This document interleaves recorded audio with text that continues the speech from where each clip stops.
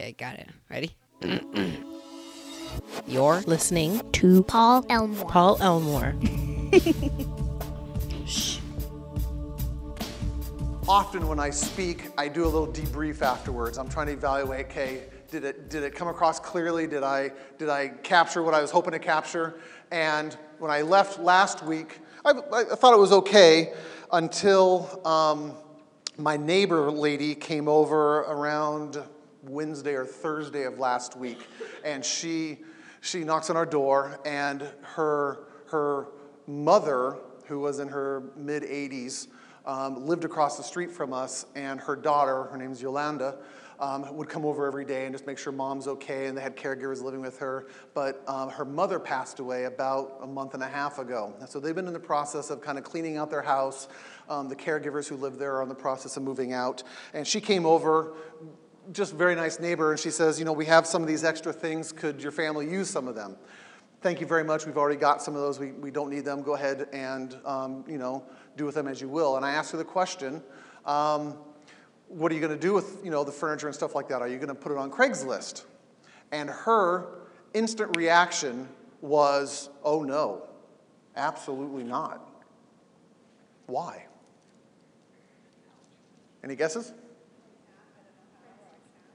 It's not I can't, I don't know how. That could be one reason. I'm bad at it? Nope, not I'm bad at it.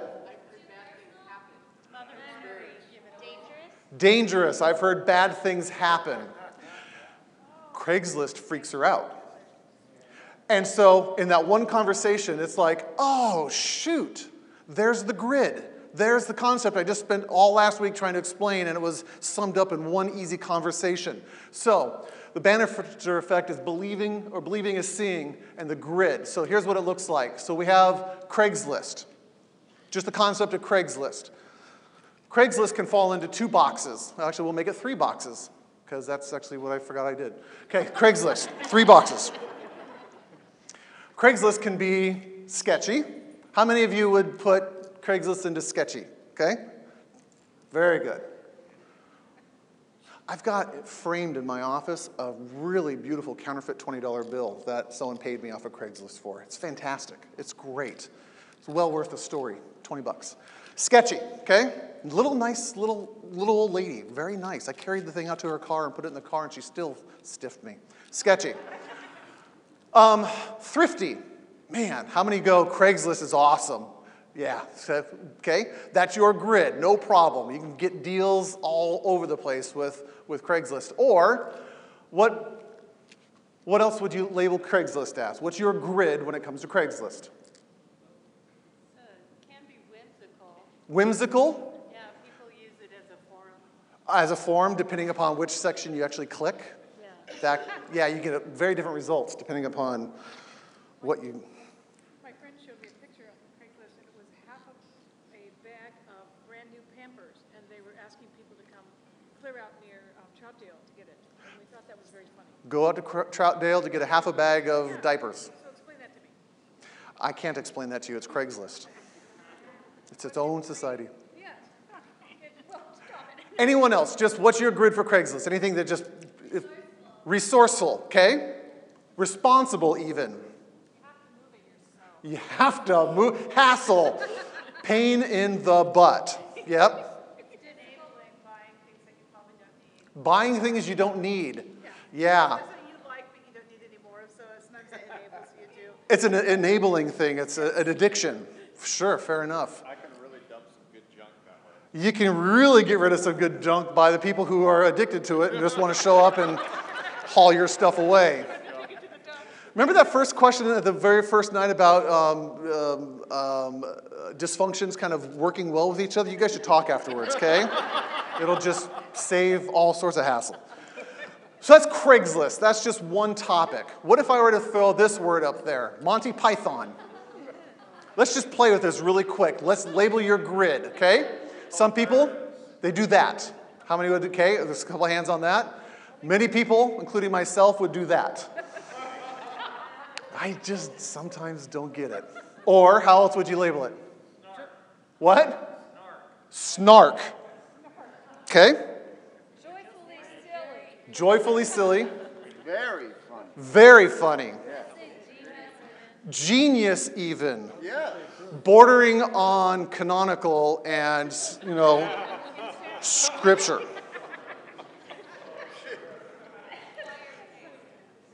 An acquired taste. Absolutely. Like motor oil. Okay, Monty Python. How about this one? Justin Bieber. Okay? Some of you might be into that, okay? Some of you might do, meh. Or we could put Craigslist back. Oh, yeah. Anyone else want to put different labels for Mr. Bieber? Child. What? Big thumbs down. He's a wannabe. Not worth listening. Not worth listening to. What was it? He's a wannabe. He's a wannabe. Okay, Justin Bieber. How about algebra? What's your grid? What's the first thing that shows up? Okay? We got one hand over there. Okay, two. Really? Man. Ben, we should start a support group, okay? This could be an entire, you could have Mending the Soul, you could have Genesis, and then you could have algebra. That could be, how many of that? Okay, we got a lot of head nods on that. That's me too. And again, anyone else want to just put their own label on it? Why? Why? Irrelevant? Absolutely. Okay, next. Church. Ooh. What do we do with that one? Okay. Some people put it in helpful. Some people put it in harmful. Depends on your story. Some people essential. Okay. Anyone else just want to put their box? Fulfilling. Free coffee. Very essential. Free coffee. Okay. Breakfast. You're not too far off the mark. My kids like going to church depending upon the type of candy they're giving away in the class in middle school or donuts. It's like, Nice. Really? Killing me. Church. How about, hey, yelling at me. Man, sorry. You said yo. Yo, Remember? Jeez. go for it. Recovery. Say it again. Recovery. Recovery. Absolutely. The church can be an incredibly helpful, incredibly therapeutic, incredibly redemptive space. How about money? Helpful. Okay? Some people look at that. Money just as an opportunity. Dangerous. Frustration. Or, again, what does your grid say? Just what's the instant reaction? What's the response to that? Dangerous? Wish I had more? Yeah. Say it again. A tool. Yes.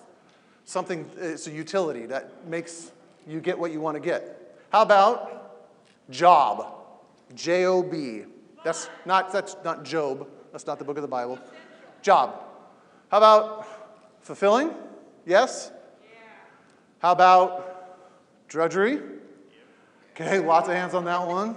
Or, again, what is your grid? How do you define this? Because this is going to affect your perspective on how you wake up in the morning.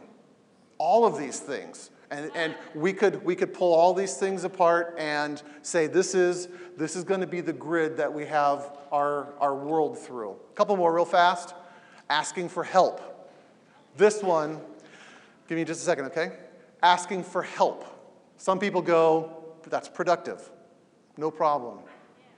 Some people go, I'm just going to be a burden if I ask for help, which now changes how you interact with people. Makes you vulnerable. Yes. That's a good one for the last box. Anyone else asking for help? It's the first thing that shows up in your grid. Embarrassing. Yeah. Embarrassing. Helpful. Makes you feel vulnerable. Shameful even. Scary. Okay, that one actually stirs up a lot of stuff. How about just a couple more here? Dating. We already have feelings going through. Here we go. Dating. Enjoyable. Scary. Impossible. Or, we got scary over here. What else?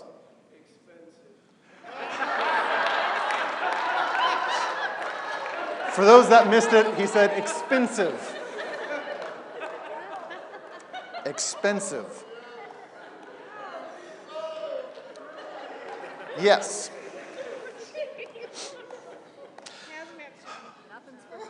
Let's close in prayer. Thanks for coming. Anyone else just want to put some words to dating? Craigslist. This is going downhill fast. Holy smokes. Oh my goodness. I'm just jumping off of it. That's just going to be the smartest thing. Uh-oh. Sex. Sex. Okay? Remember, you're in a church. It's business time. Okay. Essential. That's just an essential part of my life. That's how I gauge my happiness. Shameful. In my occupation, I hear that a lot. Or, again, how do you view sex? What's your grid when it comes to how you interpret the sexual component of your humanity? Missing. Forbidden.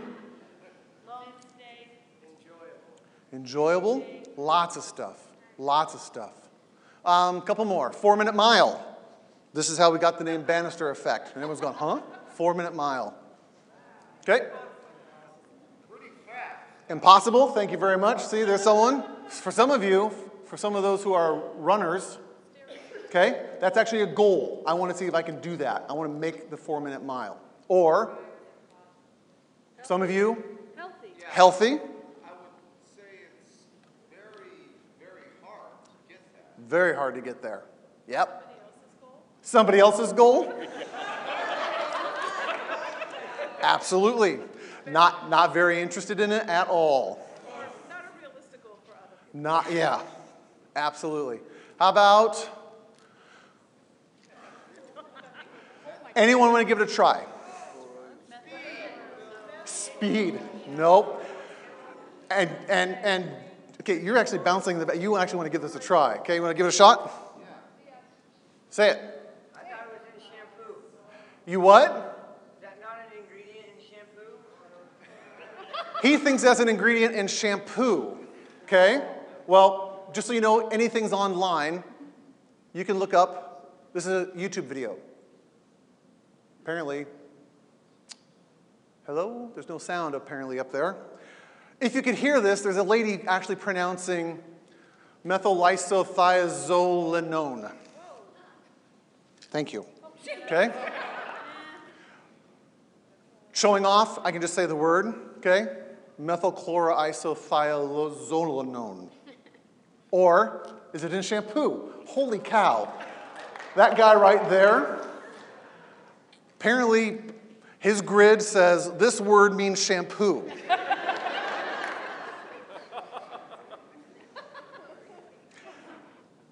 Thank you for making my night. That I couldn't have planned that. I promise. I didn't give him that heads up. But apparently he knows that's in shampoo. Or, again, just don't really care, right?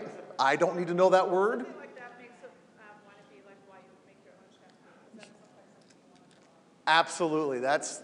It's I don't know what it does, but apparently it's in shampoo.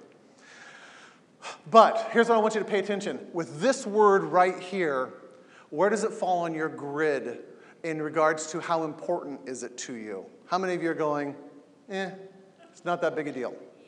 Okay, lots and lots of people. That's what I did, okay? I just happened to read it on the back of my shampoo bottle, and it's like, very, very interesting.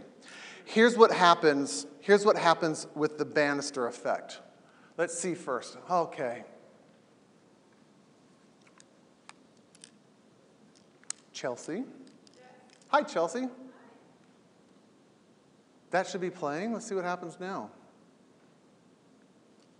It's going to be a fun night, technologically. I can already tell. Okay? Impossible. Let's try this again. Hit the buttons. We're going to get to the end of the series and talk about that. All right, well, apparently we don't want to see Roger Banister. That's Roger Banister running the 4-minute mile. That's him. It's a 4.5-minute video, and that's him actually breaking the world record as he goes round and round. What's actually fascinating about when he broke the world's record, because he's narrating it as an old man, he's watching this and he's narrating how it plays through. He actually gives more credit not to himself but to his team, because he's running. Yeah, we're going to skip that. That's just not going to work. Okay, we'll just play it. He credits not only himself but his whole team in being able to break the 4-minute mile, because he had to pace off of the first guy, and as he got out of the starting blocks, he's actually yelling at the guy in front of him, go faster, go faster, go faster, and the guy wouldn't go faster. And he kept that pace up, and after the second lap around, another guy started the pace, and he's kind of pushing him, going, come on, I want to beat this thing, and they wouldn't let him go faster. They were holding him back, and he's getting a little frustrated with it. But afterwards, he goes, if it wasn't for them, I would have pushed myself too far, too fast, and he wouldn't have actually been able to break the 4-minute mile because he would have been out of gas. He just would have run out of energy. So him breaking the 4-minute mile, which had never been done before on record, changed everything, but it wasn't just one person experience. It was everyone's experience that actually made that happen. And it's really nice because he gives credit to all of that, to his whole team. Roger Banister. Who were the people in front of them? Who are the people? I don't know their names. You said they were part of his team. Yes, they're part of his running team. He was on a cross-country or just, I don't know, a running team. So there were other guys that he ran with every day. But here's why we're watching Roger Banister. Here's why we're talking about methylthiozonanone kind of stuff. Because when you don't have a box for something, when you don't know what to do with it, we typically file it into one major box. Okay? Anyone know what that box is? If you don't have a box for a piece of information like shampoo, if you don't have that shampoo box, do you know what box it goes into? Garbage box, what? Trash box? Not quite. What box? That might be a clue. There you go. It goes into the impossible box. It goes into the, I don't have a place for this, I don't know what to do with this information, and so I can't actually move through it. I don't know what to do with it, and I'm not going to try to do anything with it. And we instantaneously limit ourselves by the belief system.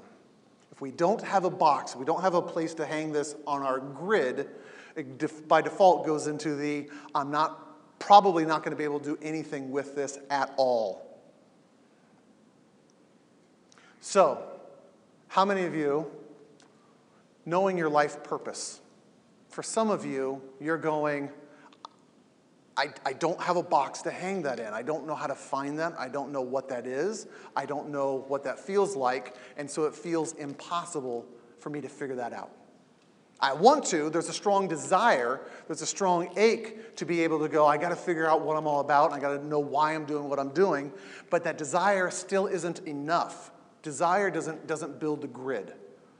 Okay? Experience builds your grid.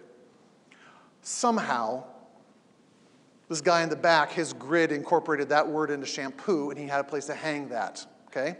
If some of you don't have a box for your life purpose, because life's been about survival. Life's been about just trying to keep your head above water.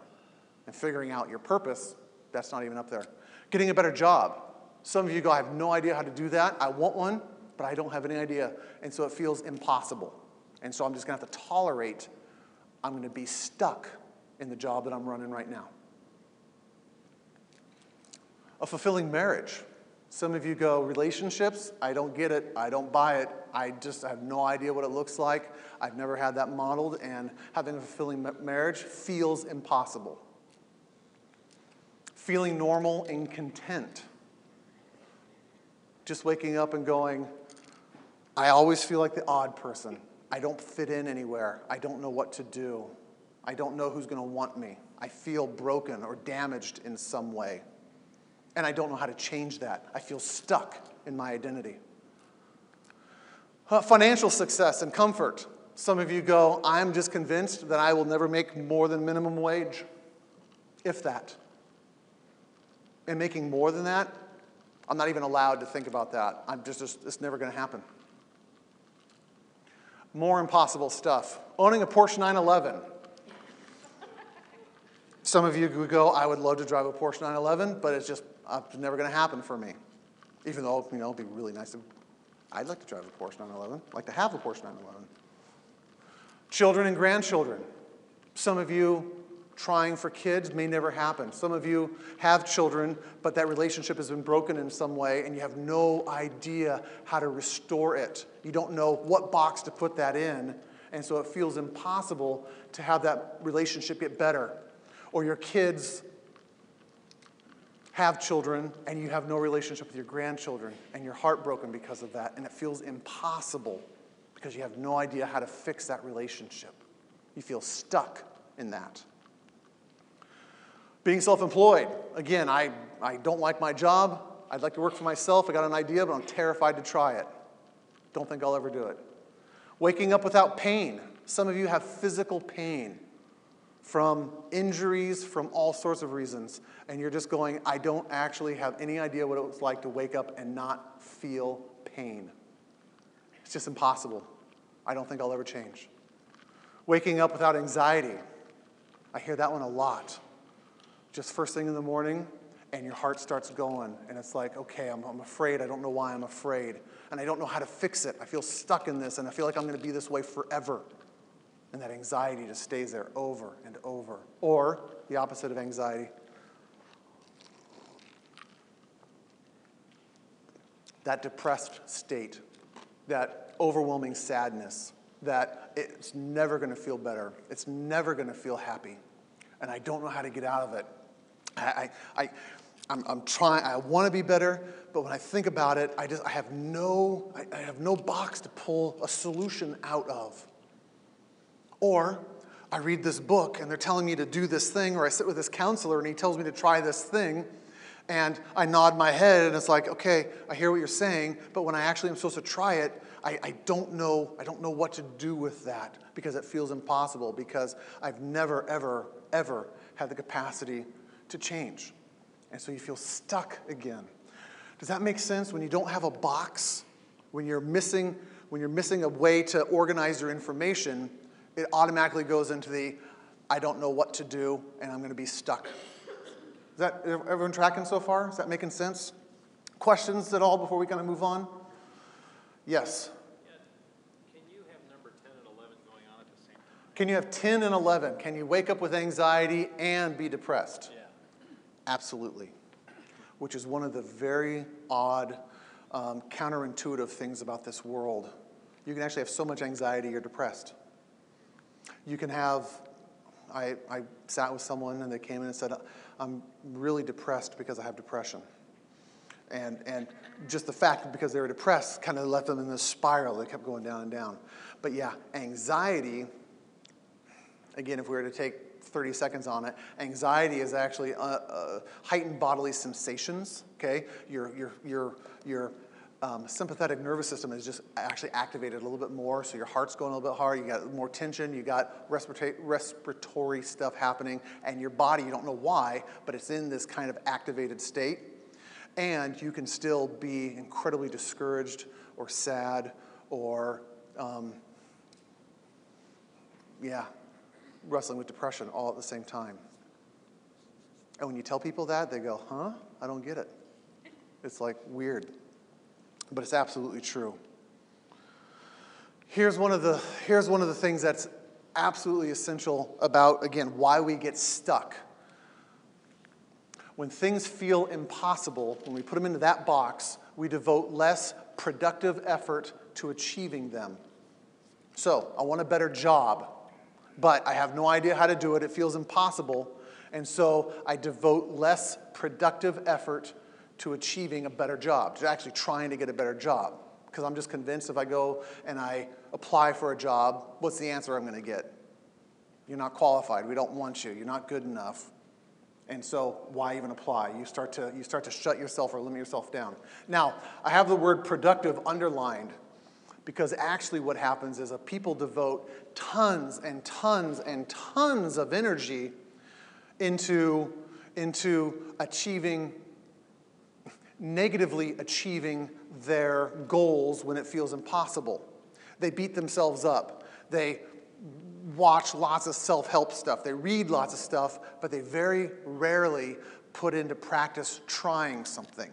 They actually go towards the cerebral head portion, which says, if I gain more information about this, if I study harder, if I understand it differently, then I'm going to somehow change. Now again, understanding and having a cognitive foundation is absolutely essential, but it will still never get you a better job unless you go and you fill out the application. Does that make sense? Yes. Is that kind of a trigger for self-destructive behavior patterns? How do you mean?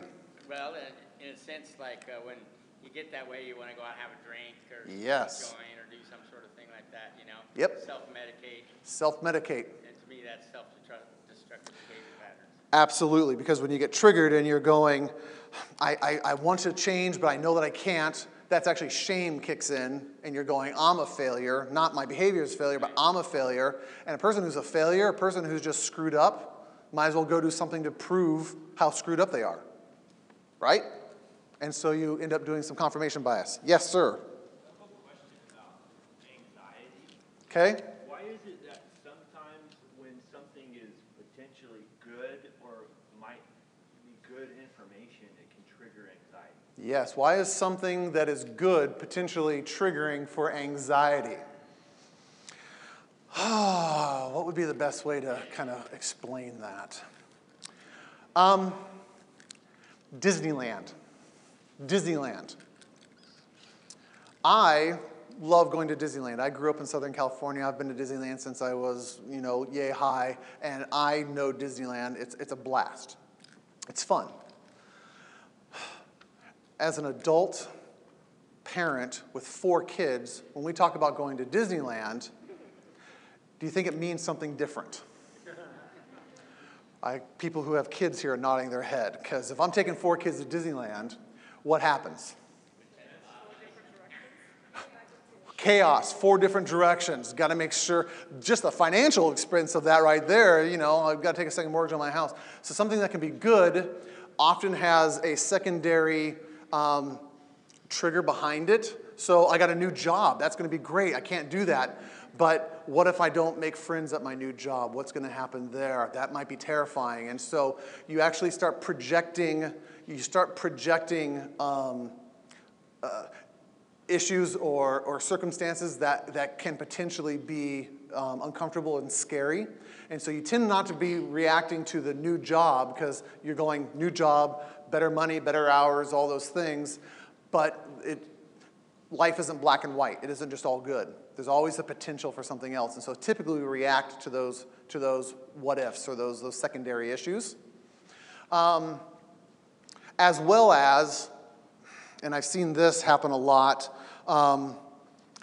you might not be aware of the secondary issues and you're just going, man, this new job is great, but change, just anything different, has the unknown connection to it, and fear of the unknown is probably one of the most prevalent, one of the most significant kind of anxiety developing emotions or situations that create that emotion because we like to be able to predict, we like to be able to know what's going to happen. Does that make sense? Perfect. Yes, sir. Who said that? Who said that? I did. Oh, really? Well, I know, but it's up there in quotation marks. Oh, who said that? I did. No joke. I wrote that.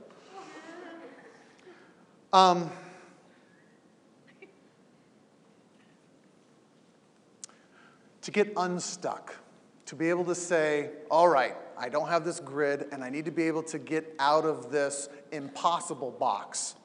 You have to be able to create new boxes.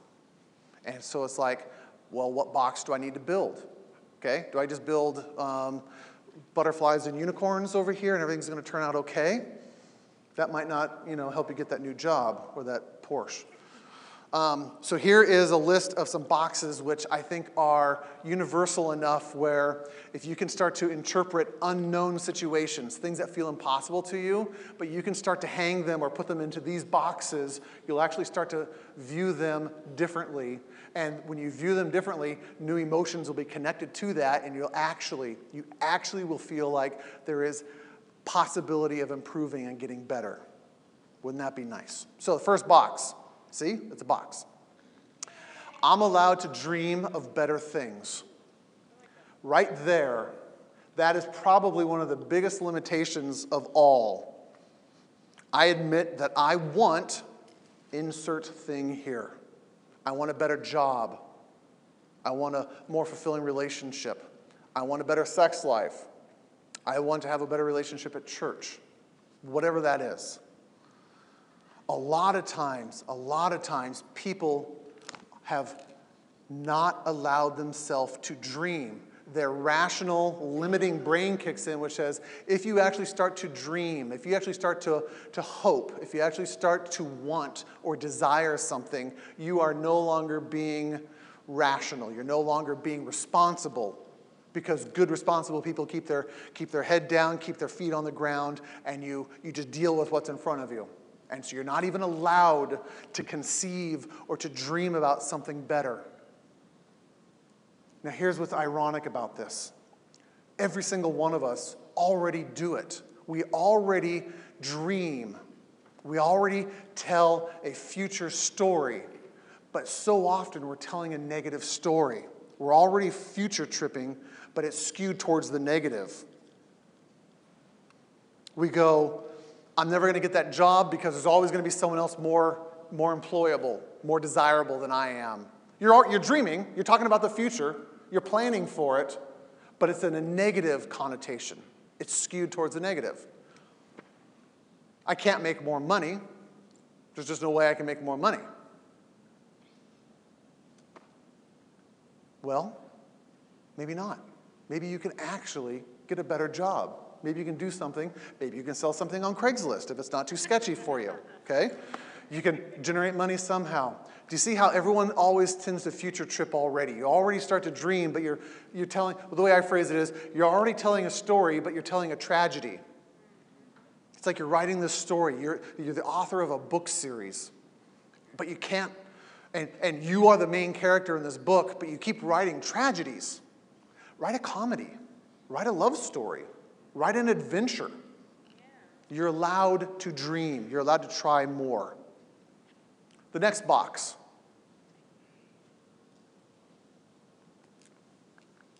I can learn how to make, insert dream here, happen.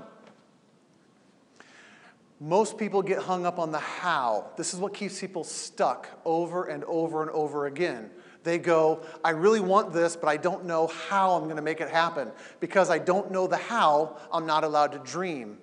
I have to know the how. I have to know the exact method. I have to have the 3, 6, 9, 42 steps to get from point A to point B. And once I have all those steps lined out, then I'm going to give myself permission to dream. Then I'm going to give myself permission to want something. And that is never how it happens. I might want to take a vacation in Hawaii. Am I allowed to say, I would like a vacation in Hawaii? Does that make me a bad person? Okay, I've never been to Hawaii. It looks kind of nice. I've looked at the brochures and all the places on the internet. It looks very nice. If I were to say, you know what, I'm not actually allowed to want to go to Hawaii because I don't know if I'm going to get there by plane. I don't know if I'm going to get there by boat. I don't know how I'm going to generate the money. I don't know who's going to watch my kids. I don't know if I'm going to walk there or drive there. And so until I figure out how I'm going to get there, I'm not even allowed to look. I'm not even allowed to dream. If we don't have the how, we limit ourselves. And so what I want to ask you to try is mixing the first box and the second box is go, I have no idea how this is going to happen. I have no idea how I'm going to get a better job. I have no idea how I'm going to improve my relationship with my spouse. But I'll tell you, I would like a better relationship. And I'd like it to look like this and have these things in it. Or I'd like my job to have these hours at this place with this kind of boss. I have no idea how it's going to happen, but I'm absolutely going to dream. And what I actually ask my clients to do a lot is not just think it up here, because once it's up here, it actually gets a little gummy and a little sticky. I ask them to actually write it down. Give me a long description. How do you want this to look? Make it real. Make it vibrant. I don't know how. And they'll come in and go, here's what is it okay if, I really think I want this. Is it okay? Please? Yes. And actually, I have to help my clients actually flesh it out even more, because they'll come in, 3 points. I want a better job, I want more money, and I want better hours. And that's all they'll say. Okay? What kind of job? What do you want to be doing? Where do you want it to be? What kind of boss do you want? What kind of benefits package? And just flesh it out.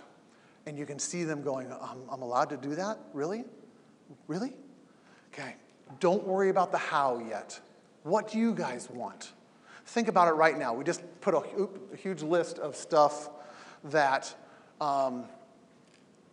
feel impossible. Your impossible thing might not have been on that list. It might be something completely different.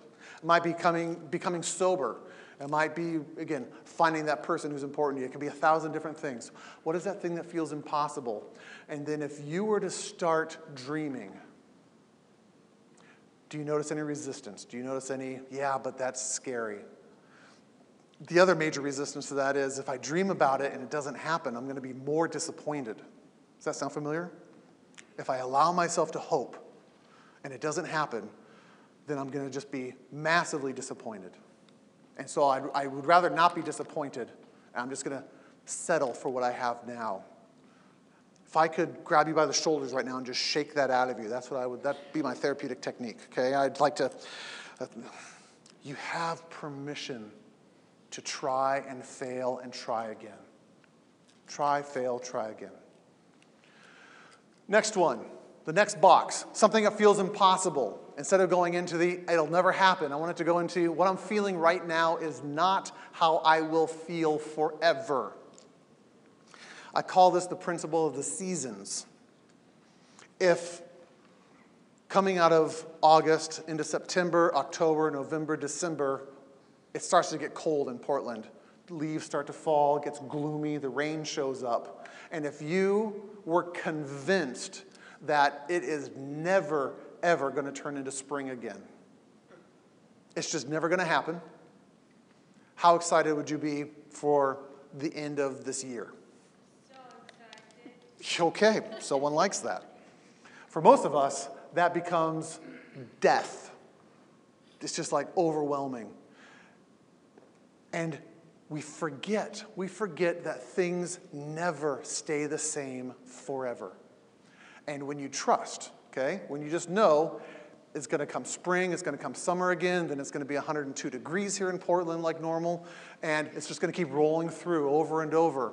Okay? What I'm feeling right now I will not feel that way forever.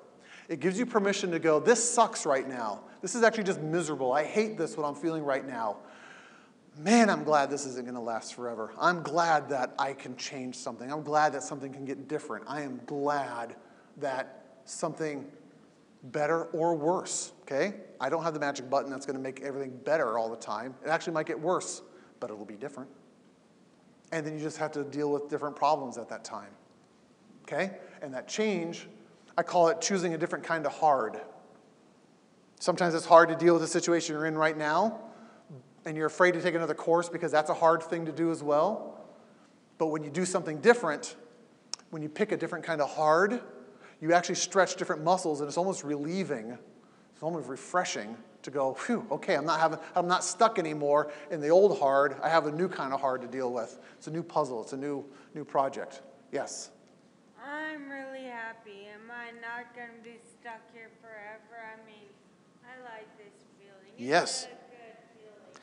Yes. I've been through all the bad in my life, the TBI, the accident, Yep. the hospital, the rehab. I'm good. Yes. I don't, I've got bad news. no, you don't. No. No I bad news. appreciate your optimism. I genuinely do. Unfortunately, I haven't. Okay.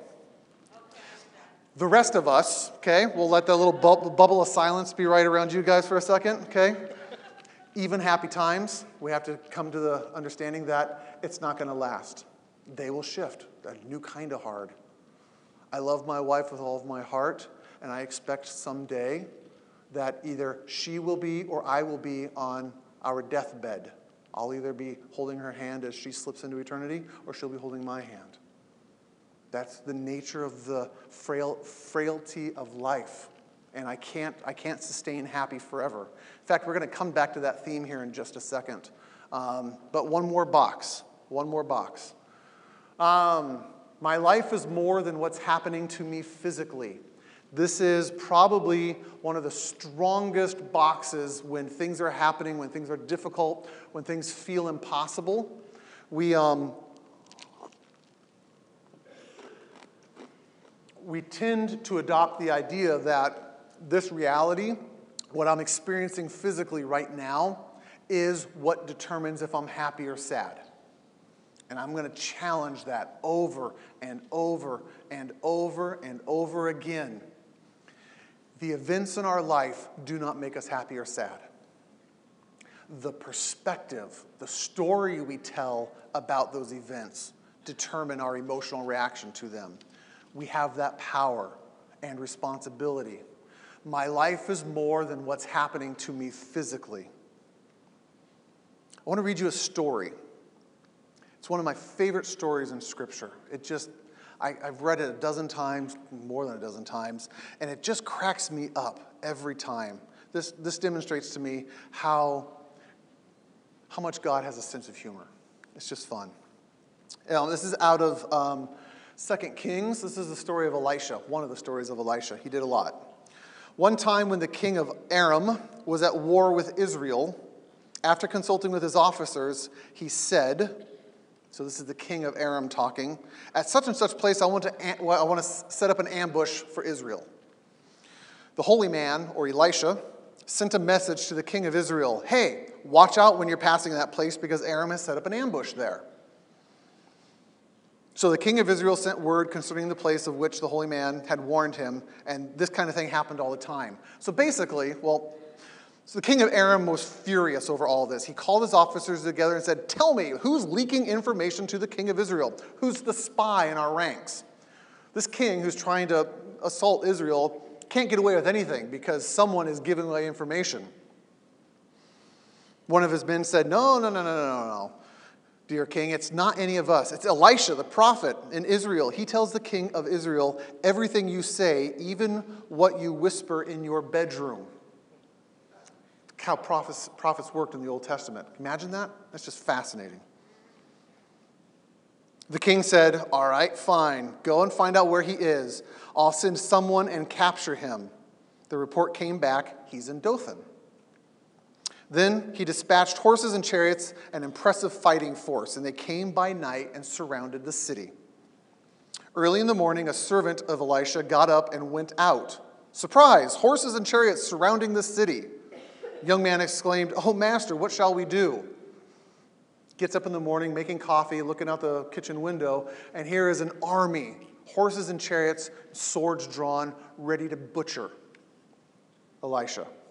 Bummer of a job to be his servant right now. Elisha says, don't worry about it. There's more on our side than on their side. Imagine what the servant's thinking at that point. Elisha, have you looked out the window?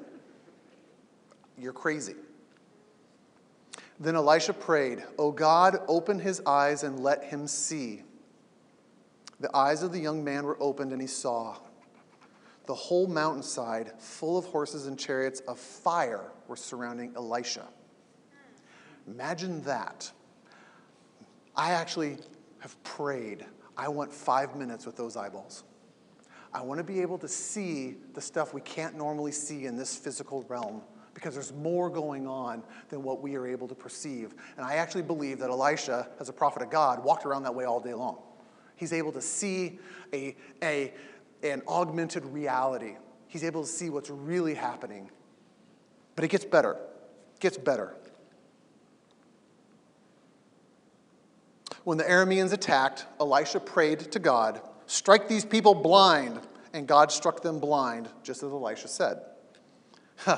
Then Elisha called out to them. So here's the guys, whole army ready to kill him.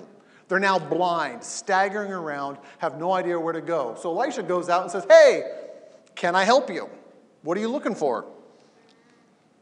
Elisha called out to them and said, hey, not that way, not this city. Follow me, and I'll lead you to the man you're looking for. So Elisha, the guy that they're chasing after, is now leading them by hand, saying, you know what? I'll help you out. I'll show you where the guy is that you're looking for. And he leads them. It says, and he led them into Samaria. That is the city in Israel. That's the enemy's city. So the whole Aramean army got led by one guy while they're blind into the inner walls of Samaria. As they entered the city, Elisha prayed. Again, he's just mean sometimes. As they entered the city, Elisha prayed, oh God, open their eyes so they can see where they are. God opened their eyes. They looked around, and they were trapped in Samaria. Whew. When the king of Israel saw them, he said to Elisha, Father, Elisha, shall I massacre the lot? These guys are coming after you, dude. You want some vengeance?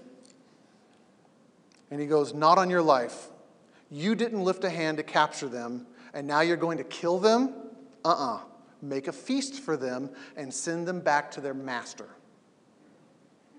So he prepared a huge feast for them. After they ate and drank their fill, he dismissed them. Thanks for coming, guys. Here's a doggy bag. Have a good day. They returned home to their master. The raiding bands of Aram didn't bother Israel anymore.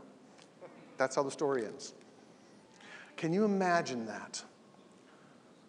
We believe that what we're experiencing right now is our only reality. And I want to challenge you to even consider the idea that there's a greater reality happening that you might not be aware of. And I recognize that that's a hard concept to understand. So here's my question for you. Miracle or things that are supernatural? You just heard that story, and I know that there are many, many grids in this room right now. And some of you are going, really? You're going to pull a story out of the Bible? That's naive. That's just, why would you do that? Some of you are going, that's absolutely possible. I believe that. That's how my grid interprets things that are miraculous or things that are supernatural. Or you might put it into your own category again. How do you even filter the information I just gave you? I want you to notice if there's any resistance at all. You don't have to tell me. You don't need to raise your hand here. This is purely within you. But do you believe that there's more going on in this world than what we can see? Because if you do, it's going to change how you handle when you are encountering situations where you feel stuck massively. Bible or Scripture? I just read out of Scripture, out of 2 Kings. Some of you are going, Bible can only be interpreted as metaphor or story. Some of you are going, absolutely not. It is literal. It is actually truth. And some of you go, I really don't know. Pay attention. Again, you're not going to offend me. You're not going to hurt me. I'm not here to shove a belief down your throat, but I want you to just recognize that what you believe around Scripture, what you believe around God, what you believe around miracles and the supernatural will determine how you go through situations where you feel stuck, things that you feel impossible. Because here is something that is actually true. Faith, people who have faith, people who have an openness or receptivity to things that they can't quite understand yet or explain, actually have additional tools available to them when they encounter difficult situations in their life. It's just a bigger toolbox. They have more options available to them.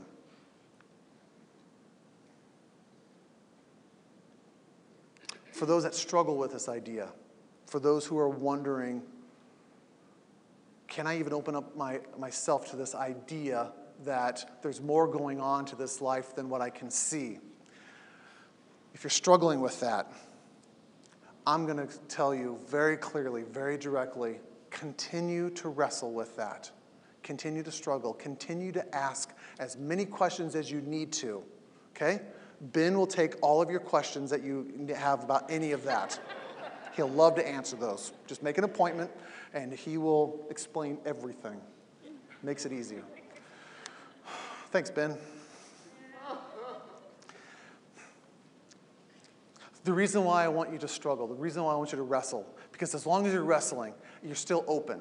You're still trying to figure out what your belief system is, what your grid is. The minute it starts to solidify and you're going, I'm convinced of this, and I'm convinced of that because of, again, your story, other people's experience, curses and blessings, all sorts of stuff.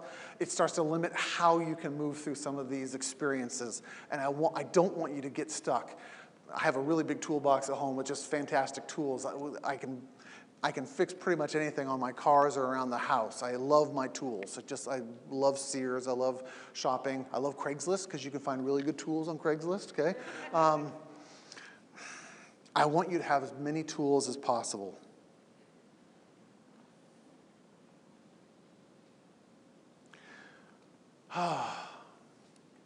Hope in Hebrews 11.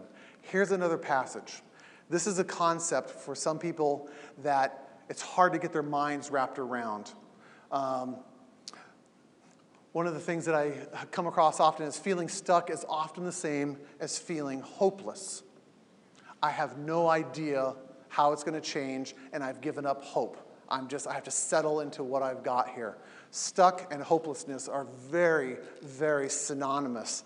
And I think it's worth a little bit of time actually looking at the concept of hope and how that actually plays out. Hope equals seeing something before it exists. Hope is believing something or seeing something before it exists. And some people, again, because of your grid, you're going, I'm not allowed to even consider that. I need rational, logical, experiential evidence. Okay? I need to know exactly how it works. And I want you to consider the idea that hope is actually one of the best tools to help get you unstuck.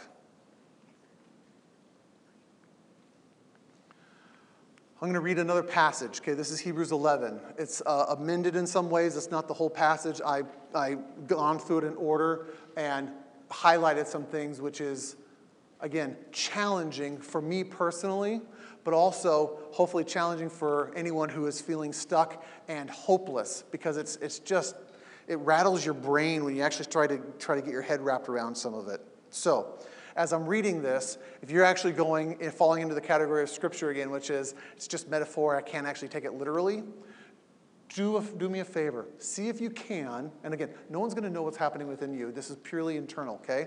But see if you can open yourself up to go, what if this is actually true? What if there is some answers here that can genuinely affect change in my life? Okay? See if you can get into that state of mind. The fundamental fact of existence is that this trust in God, this faith, is a firm foundation under everything that makes life worth living. This is the Message version, by the way. I actually like the Message in some of these, so that's a translation of Scripture. It's our handle on what we can't see. The act of faith is what distinguishes our ancestors. It's what set them above the crowd. By faith, we see the world called into existence by God's word. What we see created by what we don't see. Right there might just blow some of your mind, because he's making an assumption that something, someone that you can't see spoke a word and the entire world comes into existence. By an act of faith, Enoch skipped death completely. They looked all over and couldn't find him because God had taken him. We know on the basis of reliable testimony that before he was taken, he pleased God. It's impossible to please God apart from faith. And why? Here's a key piece. Because anyone who wants to approach God must believe both that he exists, first caveat, and that he cares enough to respond to those who seek him. That might be paradigm bending for many of you. Anyone who wants to approach God must believe that he both exists and that he cares enough to respond to those who seek him. Imagine how that would affect if you're feeling stuck, if you're in a situation you don't like, and you know the person who created you actually cares about you. See how that's a different tool? That's a better tool for you to navigate that experience? By faith, and here's a whole list. By faith, Noah built a ship in the middle of dry land. By an act of faith, Abraham said yes to God's call to travel to an unknown place that would become his home. By faith, Sarah was able to become pregnant, old woman as she was at the time, because she believed in the one who made a promise would do what he said. Each one of these people of faith died, not yet having in hand what was promised, but still believing. When I read that recently, it's like, holy cow, really? Really? Each one of these people of faith died, not yet having in hand what was promised, but still believing. They never got what they wanted. Are we even allowed to say that as Americans? We don't always get what we want. How did they do it? They saw it way off in the distance. They waved their greeting to it and accepted the fact that they were transients in this world. They accepted that this world isn't the only thing out there. People who live this way make it plain that they are looking for their future true home. If they were homesick for the old country, they could have gone back anytime they wanted, but they were after a far better country than that, a heavenly country. You can see why God is so proud of them and has a city waiting for them. By faith, Abraham, at the time of testing, offered Isaac back to God. By an act of faith, Isaac reached into the future as he blessed Jacob and Esau. Word blessed again, last week. Very intentionally spoke a blessing over his children. By an act of faith, Jacob on his deathbed blessed each of Joseph's sons in turn, blessing them with God's blessing, not his own, as he bowed worshipfully upon his staff.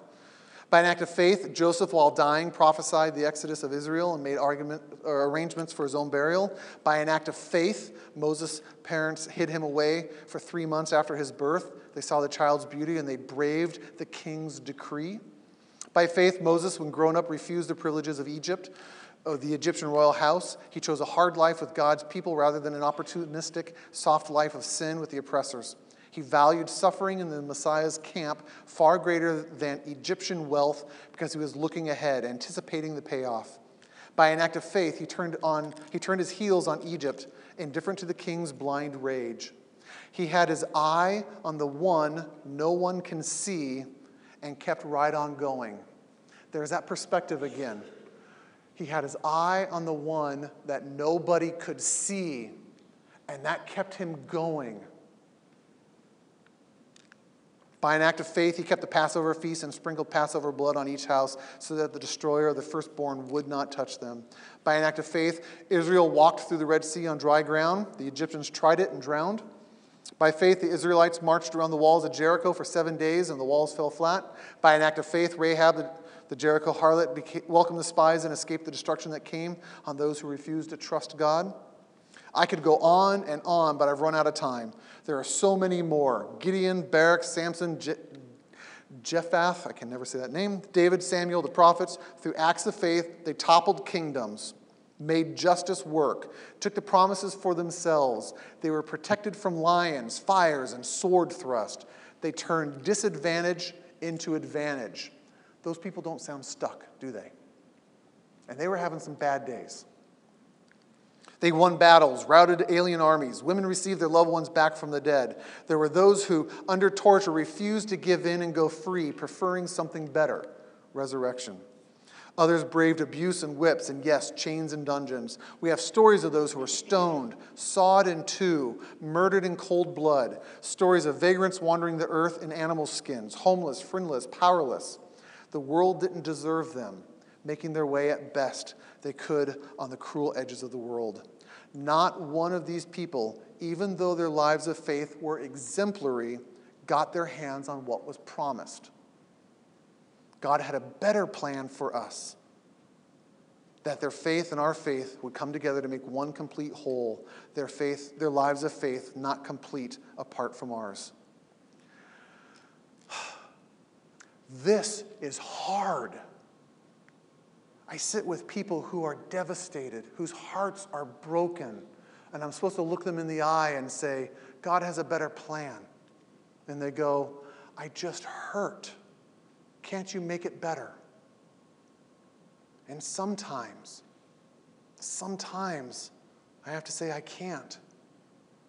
And some of those people who struggle with the concept of faith, who struggle with the concept of God, who struggle with the concept of trust, walk out of my office and they go, I don't feel better. I actually feel more stuck. And I don't actually have a tool because I don't have a magic word that takes it all away. I don't have a magic pill. I don't have a magic technique which makes their pain stop. For those clients that I sit with and my heart breaks for them, I want them to know, especially when they ask, here's another option. Here's another option. That God, you might not be able to see everything that's going on, but when you can know that there is more going on, it actually helps you feel less stuck. Faith comes through practice. You don't just wake up one day and go, man, I have a lot more faith. This is fantastic. That was a good night's sleep. Doesn't happen. You actually have to practice. You have to try small steps over and over and over again. Trust comes through relationship. Man, this one I can't emphasize enough. You cannot trust someone unless you're in a relationship with them. You have to know them. You have to spend time with them. You have to build that relationship. And when you do, trust comes much, much easier. And then you have to give up the perception of control. What do I mean by perception of control?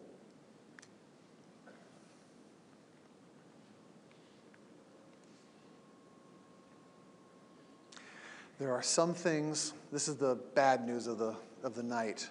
There's actually some things that you can't control. So we're going to talk about emotional CPR, which stands for control, power, and responsibility. When it comes to control, not everything can be changed. I'm going to say that again. In a series about being stuck, I'm going to be the guy who tells you some things actually can't be changed. If my wife gets hit by a bus and she's dead, no matter how much I want it to be different, I will not get my way. Sometimes I might lose a relationship because a person will not make amends with me, will not reconcile with me. Sometimes I've missed an opportunity. Again, a job or just an experience of some sort, and it's never going to be repeated again. There are some things that just can't be changed. And when we come to understand that, when we come to accept that, it actually makes it much, much easier to sit in those times and go, this hurts, I don't like it, but I can actually move through it. I'm not actually going to get stuck in it. This lack of control, there's actually lots of boxes around that. Some people, when they're going, that's it, I can't stand it, I'm out of control, and so I just get pissed off about it. I'm going to get really angry about it, and I'm going to make sure everybody knows about it. So I'm going to, do a little ranting and raving on Facebook. I'm going to, blast out a tweet or a Twitter or whatever else. I'm just going to make sure everyone knows how angry I am about it. Some people just triggers that fear. Oh my gosh, I'm out of control and I have no idea what's going to happen. And they get sucked into that terrified place. Again, this is your grid. What do you do when you are out of control? Do you go to the fear place? Some people go, I got screwed, so I'm going to take as many people down as I can on the way down. I'm going to get even. I'm going to let that burn inside me.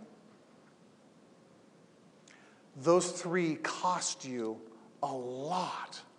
They cost unbelievable amounts of emotional energy, pain. It's exhausting to maintain revenge.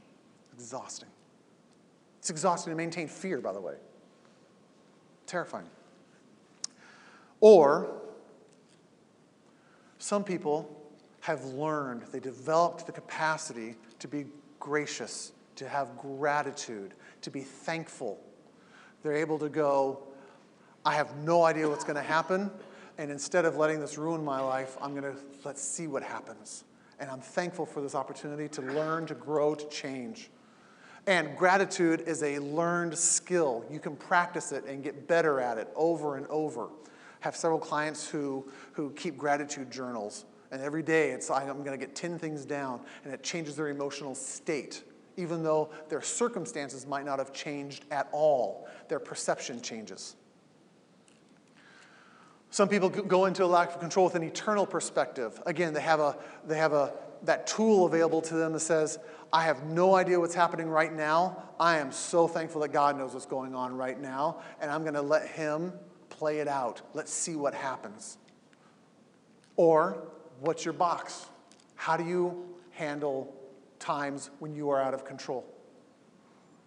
You might have something else you put in there. Yeah.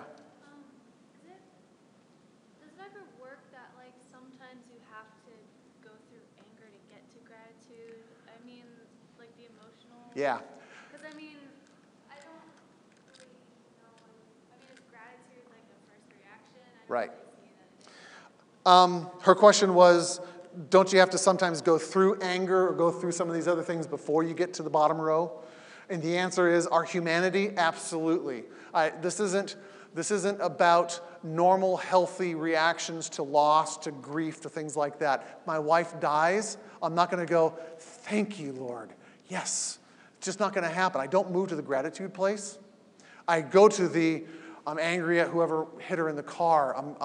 I'm incredibly sad, and I grieve, and I sit in that normal, natural, healthy, human emotional state. But again, just like you can be both anxious and depressed, you can still have an eternal perspective which goes, I miss my wife, I miss her, I miss that connection with her, and I am so grateful, I'm so glad that I'm not in control of this world. I'm so glad that I know that she is at peace now, or her world's a lot better than my world right now. And you can sit in those highly conflicting emotions at the same time. This is, again, more about people who get stuck in these things because they don't have other grids or other boxes in their grid to put it into. They only know anger, and so that's just their only tool available to them. I want people to be able to develop the bottom row. I want people to have more tools available to them. Yes? It seems like it goes, and this could just be my perspective, but anger to grief to acceptance. It feels like these feelings, these words in between. Right. Those are the things that help us to get from anger to gratitude. Like Yep. still going through anger and Yep. getting what you have. Yep. You're listing off, there's probably 3 or 4 different versions of the grief cycle. Again, denial to anger to acceptance to bargaining to, again, there's different models for that.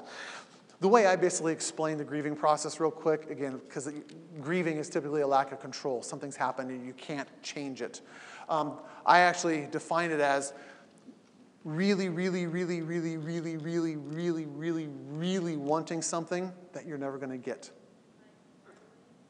Like what? Like really? Yep, like really. And when you can't get that, again, if my wife is killed, I'll never get her back. I will never get what I want. And the grieving process is the natural physiological time frame it takes for me to go from one normal. I get up every day, I see her. When I come home from work, I expect to see her. That's my normal.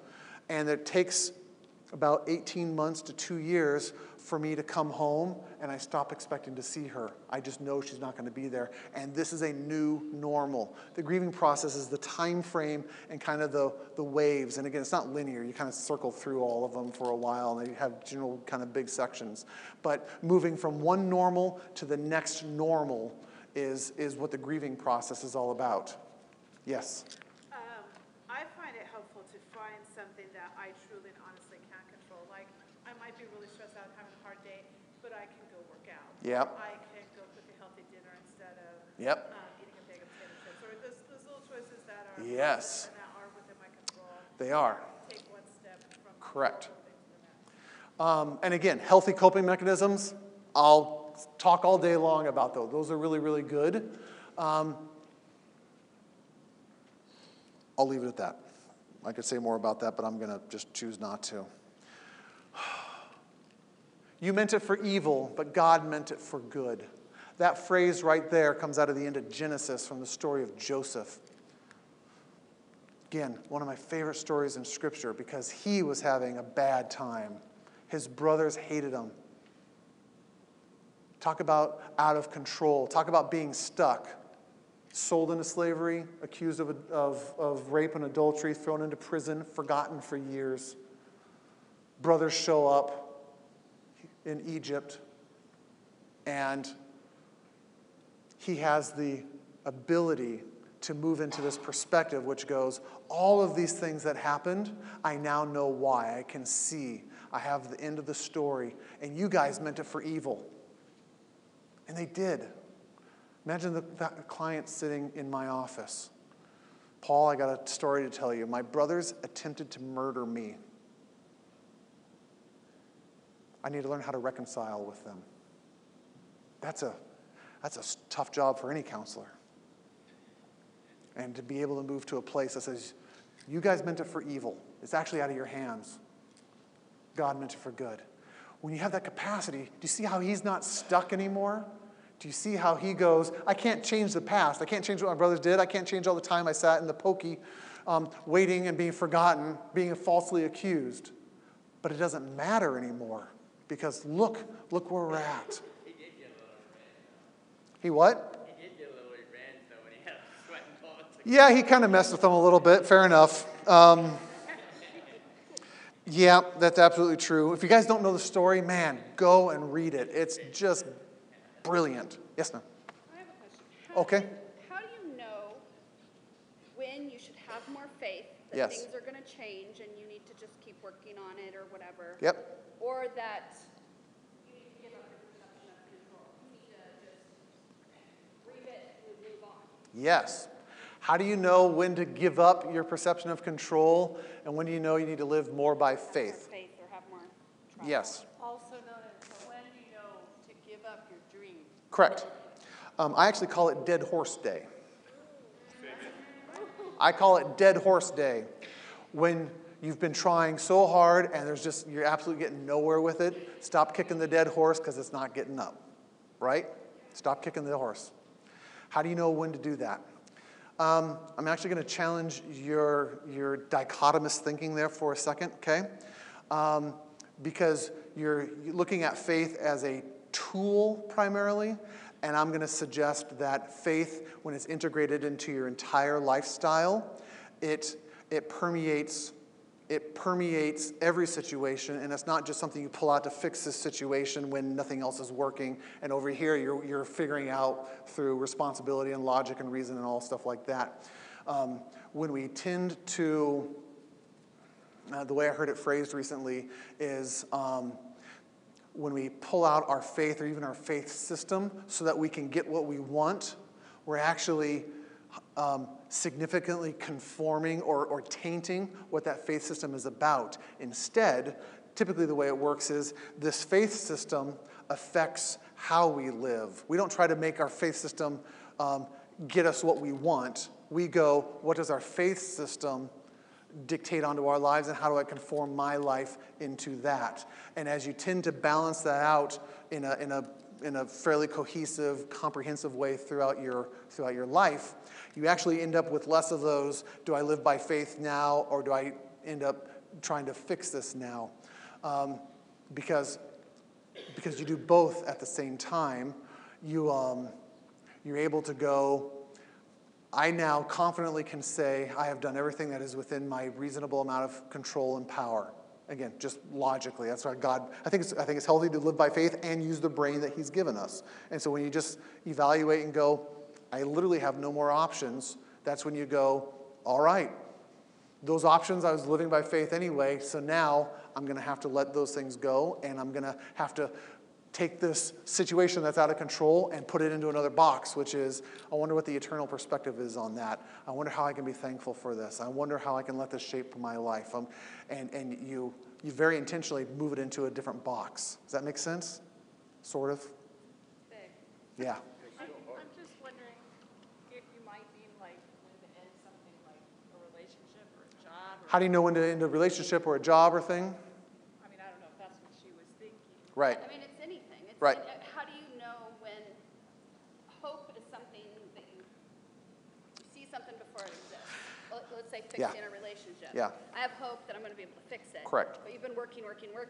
You have faith that you're going to do the right thing. Or This is where I wish we lived in the Old Testament times more, because there was something called the Uman and the Thummim or something like that. I can never say those words right. They don't actually know what they were, but they lived in the breastplate of the priest who at the temple. And they don't know if they were stones or sticks or things like this, but they actually would reveal the will of God. So Scripture talks about David showing up, and he approached the priest, and he says, should I go to this city?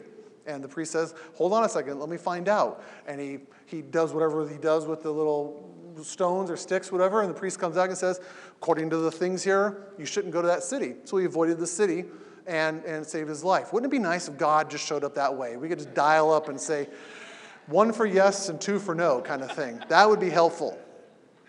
God doesn't work that way anymore. God doesn't tell us exactly what to do. Instead, he goes, I'm going to equip you with all of these good tools and use them. Use wisdom, use discretion, use cognitive reasoning, use consulting with friends, with people who are smarter than you, with people who are further down the road. And then don't get stuck in the analysis paralysis. That's where people end up, again, it's that fear base of, I really know what I should be doing, and it still scares the crap out of me. And because I'm afraid of letting go. I call that the cliff dilemma. Weird to all have names for these, but you're standing on the edge of the cliff, and you're going, when in high school, I went cliff jumping with some friends, and it was about 40 feet up. That's a ways down there. It's really scary. And I can remember kind of doing one of these, and it's like, okay, I got to jump, and I could never really get going. And the group I was with, some of the girls who were doing it, they actually asked some of the guys, they said, we can't jump off, will you push us? Okay. And so, hey, look over there, kind of off the cliff kind of thing, and into the water. It's much, much harder to step off the cliff. Give up that control, give up what you know, and there's that blinding terror moment when that center of mass, when your gravity, you step off and you know there's no way I'm getting back on that cliff. Oh crap, what did I do? That moment right there is terrifying, terrifying. Until you make the fall and you realize it's not going to kill you because the water's deep. Just don't hit the water with your arms out. I did that one time. Bruises all underneath my arms. Just a mess. Okay? I learned. You go in all bunched up. Some people like to be pushed, and they actually give up control on that. They go, I'm going to let my boss fire me rather than quit. Because I'm just going to get so tired, I'm going to be a bad employee kind of thing. I go, why wait? If you know that it's not working, now be responsible. Probably don't quit your job until you have another one lined up. But that dreaming thing, I know what I want. I know a better job, better hours, better boss, better location, better benefits package. I know what I want. I now have found it. I'm going to be assertive and take that step. We'll talk some more about it here really quick. Everyone doing okay? Actually cranking through here, doing pretty good. Power. So CPR, emotional CPR, control. We don't always have control. The things that we do have control over, do it. Power. Here is the one statement around power, okay? We choose our heart condition. Back to that circumstantial thing. People can lose their job, and depending upon their perspective, they can go, man, I can't wait to see what happens. I'm terrified, I'm scared, I'm worried, but I'm really excited to see what happens. That's kind of being pushed off the cliff when they get fired. But I can make this a positive experience. Or, going back to the other boxes in their grid, I got fired, it was unfair, I can't believe it, I'm going to demand justice, I'm going to sue, I'm going to do all this, and a lot of emotional energy gets stuck in that. We choose our heart condition. That's how you have all the power in the world. Again, guy who was much smarter than I, not Dietrich Bonhoeffer, the other guy. Not Franz Liszt, he's a music composer. Gosh, my brain's a little slow today. Nope, not C.S. Lewis, come on. Huh? Yes, Viktor Frankl. Is that right? Anyway, concentration camp, loses his family, loses everything during the Nazis. And he's able to walk out of there. Actually, while he's there, he's able to go, they can take my food, they can take my comfort, they can take my family. They cannot. There's nothing that they can do to take my attitude. He gets to choose it. And he actually helps save dozens and dozens and dozens of people within the concentration camps because he was able to give them that power. And the Nazis thought they had all the power. And they had none. All they had to do is take away the physical comforts. And again, Frankl understood there's more to this life than just beds and food. That's real power. That's profound. And that same power is available to you and to me. I know some of you have horrible stories. You got pain. You got things in your life which would make most of us cry, break our hearts. And you still have the power. Now, I could have written the word power at the top of one of these with 3 boxes underneath, and some of you would go impossible, some of you would go dangerous, and some of you would, I have no idea. You have the power. You're allowed to believe that. You're allowed to dream about that. You have choice. You choose your heart condition, and nobody can take that from you.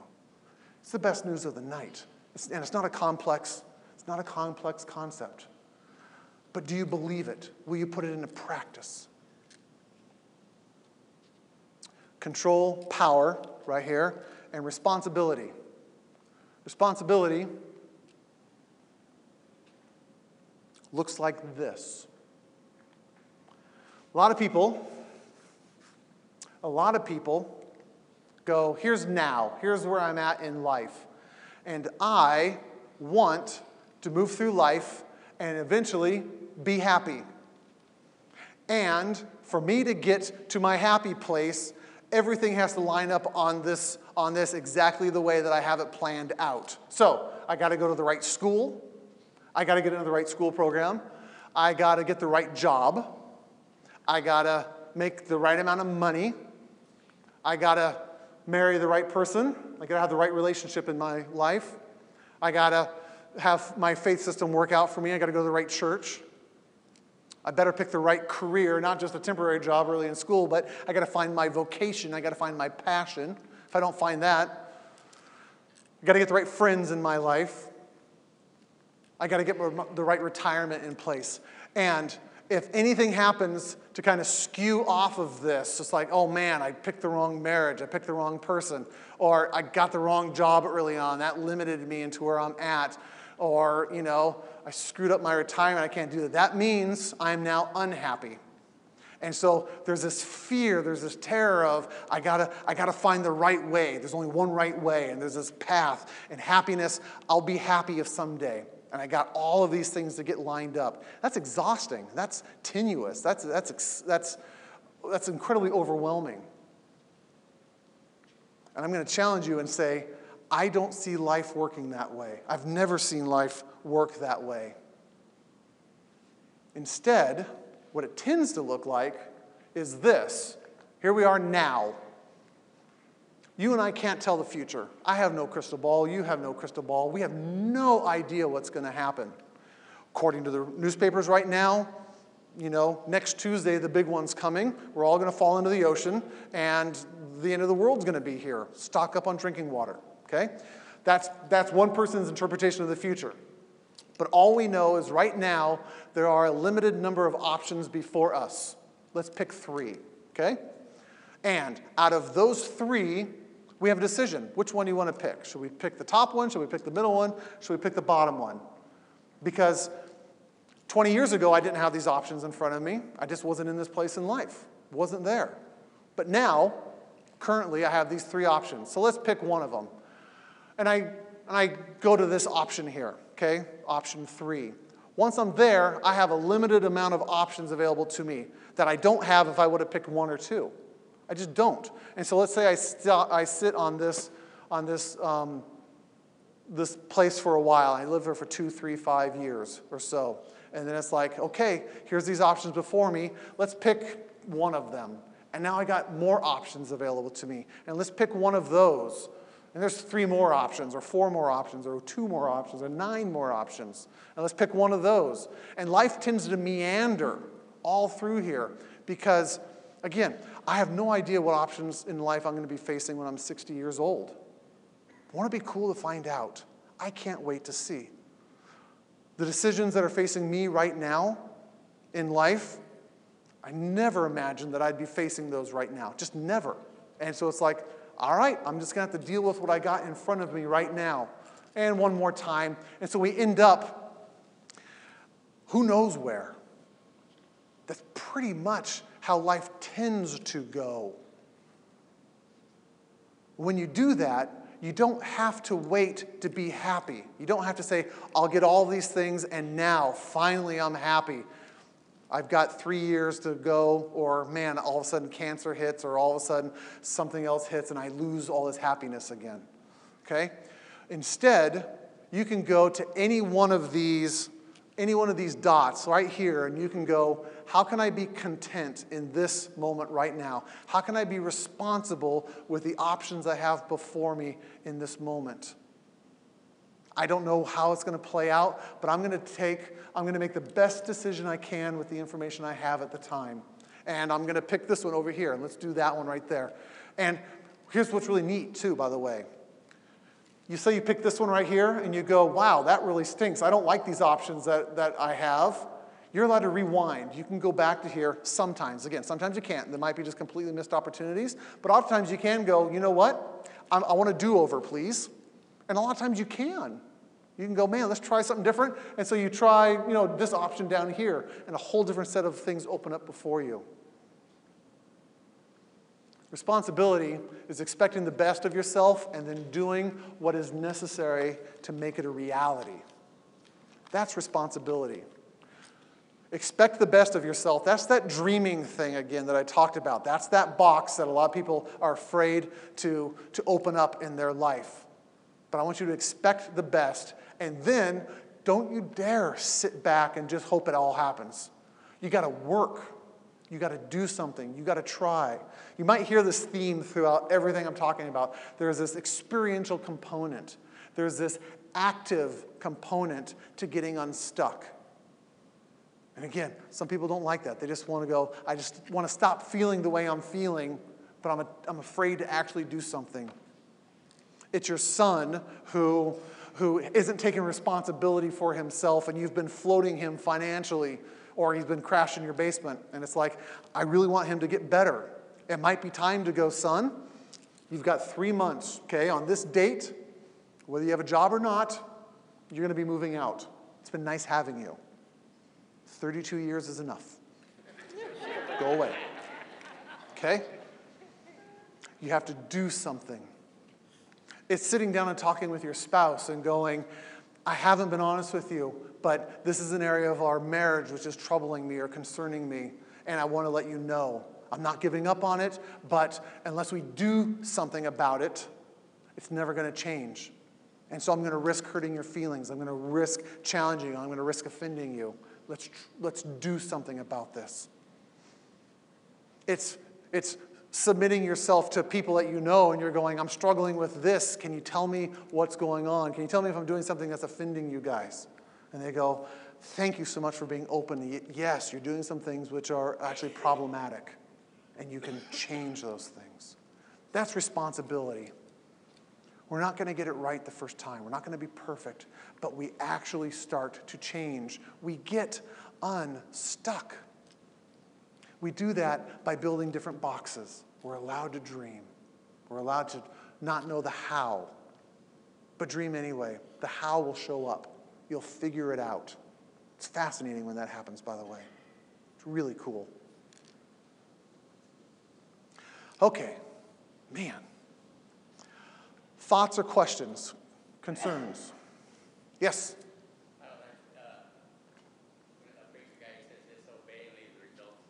Obey and leave the results to God. That's actually pretty accurate. That's very accurate. Charles Stanley, actually. Chuck Stanley. Good guy. Yeah, but I Yeah. Kind of covered it right there. Obey and leave the results to God, because if you're doing what's right, then whatever happens is meant to happen. So Yep. and you don't have to feel guilty about it. It takes responsibility off of you. Right. Here's the challenging part of that. And I know this is true because it's personal in my life. Sometimes I know what I need to do, and that fear kicks in. Again, fear of like, what are people going to say? What am I going to risk? I have to give up something I know, stepping off that cliff intentionally. And it's like, man, is God actually going to show up? Is this going to turn out for the better, or is this going to turn out for the worse? Because I don't like pain. Okay? Yes. Some of you might actually, really enjoy being uncomfortable and painful in your life, but I don't like it. So it's hard to actually put that obedience into action. Anyone else? Yes. So you mentioned a few like kind of bigger things, job loss of a wife, Yep. those kinds of things. I would consider those maybe more on the catastrophic Catastrophic. side. Yes. And I think like so a couple months ago I lost my job. So Lost your as a job. result of that, I'm discouraged. Yes. I have some just like value kinds of things going on. I feel worthless. Those Yes. kinds of things. Yes. And then on the weekend, my wife will say something like, why didn't you wash the dishes, or something minor. Yes. And that minor thing instantly triggers that feeling Yes. of worthlessness. Yes. And my initial gut reaction is to say, well, because I suck. Yes. Or something like that. Yep. Where's that? I don't know Man. what to- Again, thank you so much. I wish I could say that I planted some of these questions, but what you're just describing there is exactly what we're going to be talking about next week, which is a state change. An experience creates a certain state of mind or even a physiological state, and when you view the world through that state, everything is tainted. And the skills or the ability to change your physiological state now changes your perspective and therefore your options that are available to you. And a lot of people, again, accept their state as this is how it's going to be forever. And I'm stuck here and I'm never going to change. And that's why one of those boxes up there said, this sucks. And you get to turn to your wife and go, I know you don't mean it, and I know that it's just the dishes, but right now where I'm at, this has bumped up against my complete level of worth and value, and my cognitive rational brain is telling me it's just dishes, and I know that I'm more than the pile of dishes on the sink, but man, the state of mind I'm in right now has got me rattled. And your wife can come alongside you and go, I'm so sorry that there's that sensitivity, that wound that is still open and it hurts that way, and you can use the dishes as an opportunity to create intimacy, to create even stronger bonds between the two of you, because she can go, I wish I could pull you out of this and I can't, so I'm just going to sit in it with you. And you redeem that state of mind and those dishes all at the same time. But next week, don't miss next week, by the way. We're going to have so much fun. We're going to actively change your state over and over and over. It's going to be a roller coaster like you can't believe. I have been looking forward to next week. So bring your crash helmets, okay?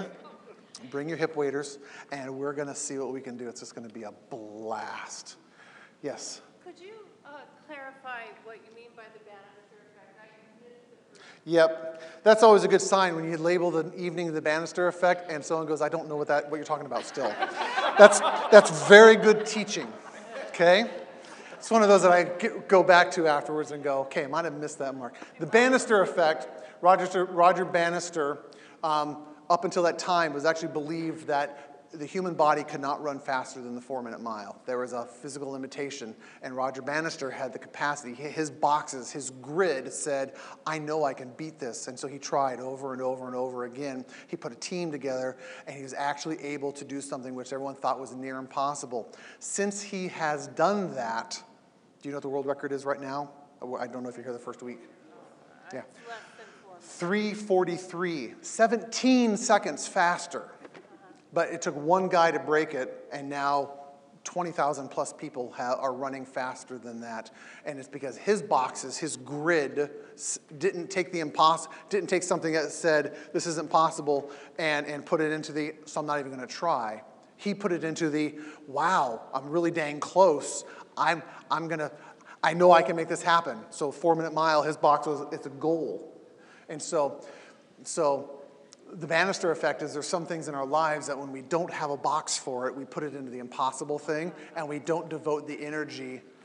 We limit ourselves because we don't devote the energy to actually being able to find a solution to it. God, okay, it's all, thank you. Yes, that's great. I wonder if you have any ideas or strategies to combat like a loud inner voice that tells you not to, or to avoid dreaming because it probably isn't going to happen and you don't want to disappoint yourself. Yep. So the question was, how do you combat that inner voice which says you're not allowed to dream, right? You're not going to like the answer. You said you wanted to take people and just shake them and get them Yeah. out of it, but I don't think that's going to work. Yeah. I could yell at you and shame you, and that could work too. So it's now an external voice, which is, reinforcing the internal voice. The fact that you're aware of it right now, the fact that you can hear that conflict inside, that incongruence inside, is the first level, which now says, there it is again. There's that voice again, and I actually don't believe my feelings. Ooh, how about that? Okay? Well, you're allowed to say, this feeling, this perception somehow is tainted or skewed, and so I'm actively going to fight it. The way to do that is to literally get it outside your head, and so you can talk out loud. Even better, talk to another human being. So you show up with someone next to you, and you go, right now, you call them up. I really want to start dreaming, and right now, the voice says I'm not allowed to. Am I allowed to dream? You actually ask them. You get an external perspective. Okay? And when your friend knows you're working on this, they can go, tell me what you want to dream about. And when you do it, and you do it long enough and with enough emotional intensity behind it, that was the first week in this series, because the emotional intensity around you're not allowed to dream is actually stronger than the emotional intensity around you are allowed to dream. So you actually have to do it more and more till you balance out the emotional intensity, and you go, you know what? Even if I'm breaking every rule that my family has laid down for me, that's it. I'm sick and tired of that, and I want a better job. I want to live in a better place. I'm sick and tired of where I'm living. You almost have to get mad at it. That's an emotional intensity. Do you see the emotional energy behind that? And when you do that, and you do that enough, those internal voices, again, I use the analogy of the radios. I don't know if you'll ever be able to turn the radio off. This is old radio with these old scripts. I think you can turn it down, and you have a new radio that you turn up, because this is a much better radio station, much better message, much better, much more enjoyable music kind of thing. And on good days, you're enjoying this. On bad days, you get triggered in some way. This old stuff will kind of creep up. The new stuff might turn down. Sometimes that'll be just as loud as the old stuff. And again, I don't actually know if there's an off switch for the old one, because I think sometimes that's just hardwired into our early childhood experiences. But you absolutely can turn that radio down and have long periods of time where that old message, those old fears don't show up. But it requires that theme again, see, experience. You have to do something about it. You have to be willing to be bad in front of somebody else. And that's terrifying for some people. But man, does it work. It really works good. Does that make sense? All right. Stop asking questions. Let's go away. Thanks for listening to this podcast. If you'd like more information, please visit paulelmore.com.